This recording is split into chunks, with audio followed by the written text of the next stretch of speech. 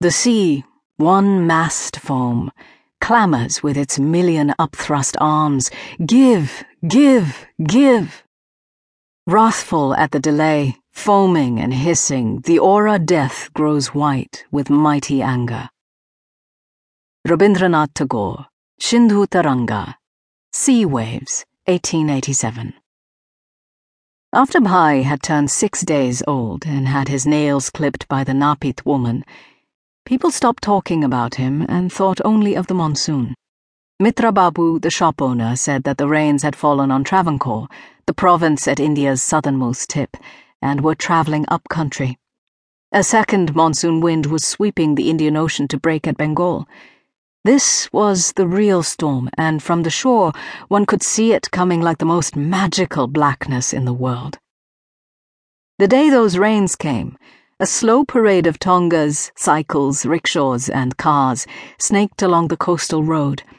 This spectacle of sightseers was almost as exciting as the pending monsoon.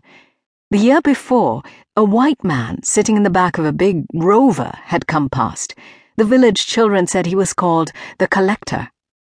When I asked Baba whether this was English for devil, as my friends had said, he laughed with a harsh sound. Baba said the Collector was Jamidar Mukherjee's good friend. He worked for the government and gave the district's harvested rice to the people in England and other countries the Ingres owned. "Does the Collector pay you or the Jamidar?" I had asked. "Neither," answered my father in a short, hard voice. "There is no pay. Just whatever bit of rice they let us keep."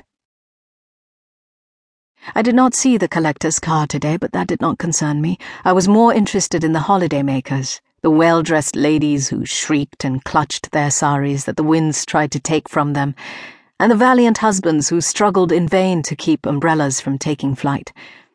I loved to see the rich people in fine clothing. To me they were as amusing as monkeys playing games in trees.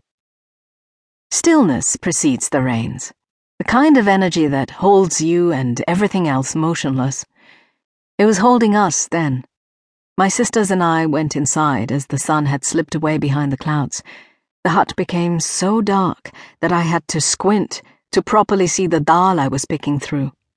Silently, Rumi fanned the sleeping Ma and Bhai, who had a black spot drawn on his face to ward off the evil eye. Nearby, Jhumi was snuggled against Thakurma's thick, comfortable belly. Into this peaceful silence, a neighbour boy outside called, "Look! It comes!"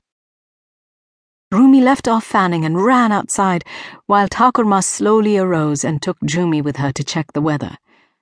I stayed at my job, so Thakurma wouldn't have reason to scold me. When they all returned, both sisters jumping and tugging at Thakurma's sari, my grandmother said, "Rain is here." "Let's go!" Jhumi hugged Thakurma. "You promised we could."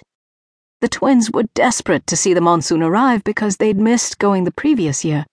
It was because they had misbehaved, snatching a rose apple that Thakurma had carefully placed at her altar to Lord Krishna. My sisters had wept while I was allowed to join the rest of the village in celebrating the rain last year. They had been 5. Now they were 6, but still too wild, everyone said. "No, wait," Thakurma said to the twins. "When Baba's back, then you go."